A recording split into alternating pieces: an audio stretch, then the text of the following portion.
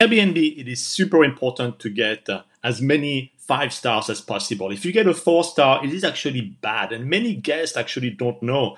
They may stay in your place, and it probably happened to you as an Airbnb host, where they would stay and then they would tell you as a written review, everything was great, it was awesome, great amenities, thank you, fantastic host, 4 stars. And you're like, what?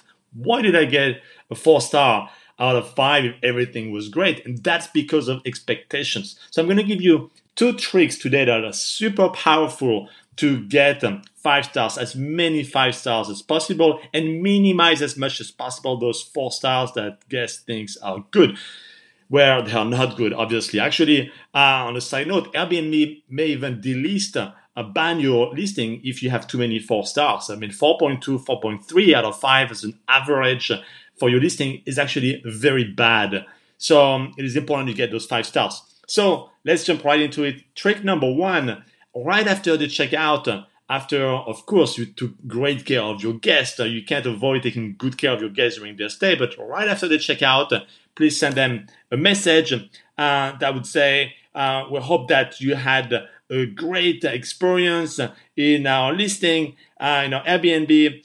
We actually thrive to provide a 5-star service, and if there were anything that we're not up to your standard in terms of cleanliness, amenities, or anything else, please just send me a message. Now, we thrive for 5 stars, and we would love if you could give us this 5-star review, and hope to see you again. So that's trick number 1. Make sure you remind them that way to give you a 5-star, and tell them that, there's anything else, communicate by message. So note the difference. Don't have them communicate through the review system, but have them just send you a message on what to improve, and at the same time ask them to give you a 5-star. Now, if they really want to give you a 3-star, that's fine, entirely up to them, but at least you made your ask very clear.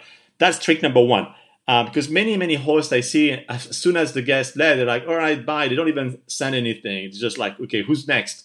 And that way you're going to have only the one that are really upset, mostly, that are going to give you a review. And that's not a good strategy. Second trick is to make sure you set expectation right. You calibrate them. So you can ask them for a review and right after they check out, but give them in the message what those stars mean.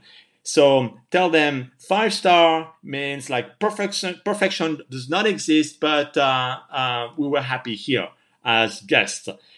So it's very important that 5-star doesn't mean everything was absolutely perfect, but they were happy, they had a good time.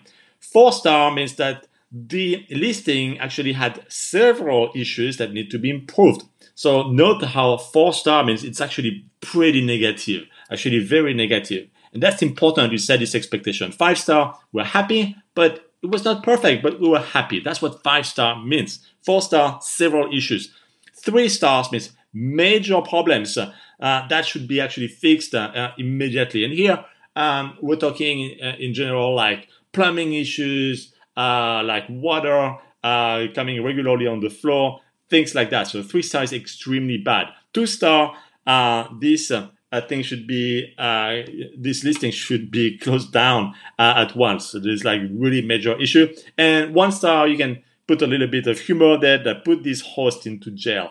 This is a bit of humor. You can phrase it the way you want, but it's important that they don't think that 1-star means there is a small issue and a 5-star means everything's perfect. So you reset expectation, you calibrate the star review into your guest mind, and just with those 2 tricks, you're gonna see an uptick in 5 stars that you get for your listing.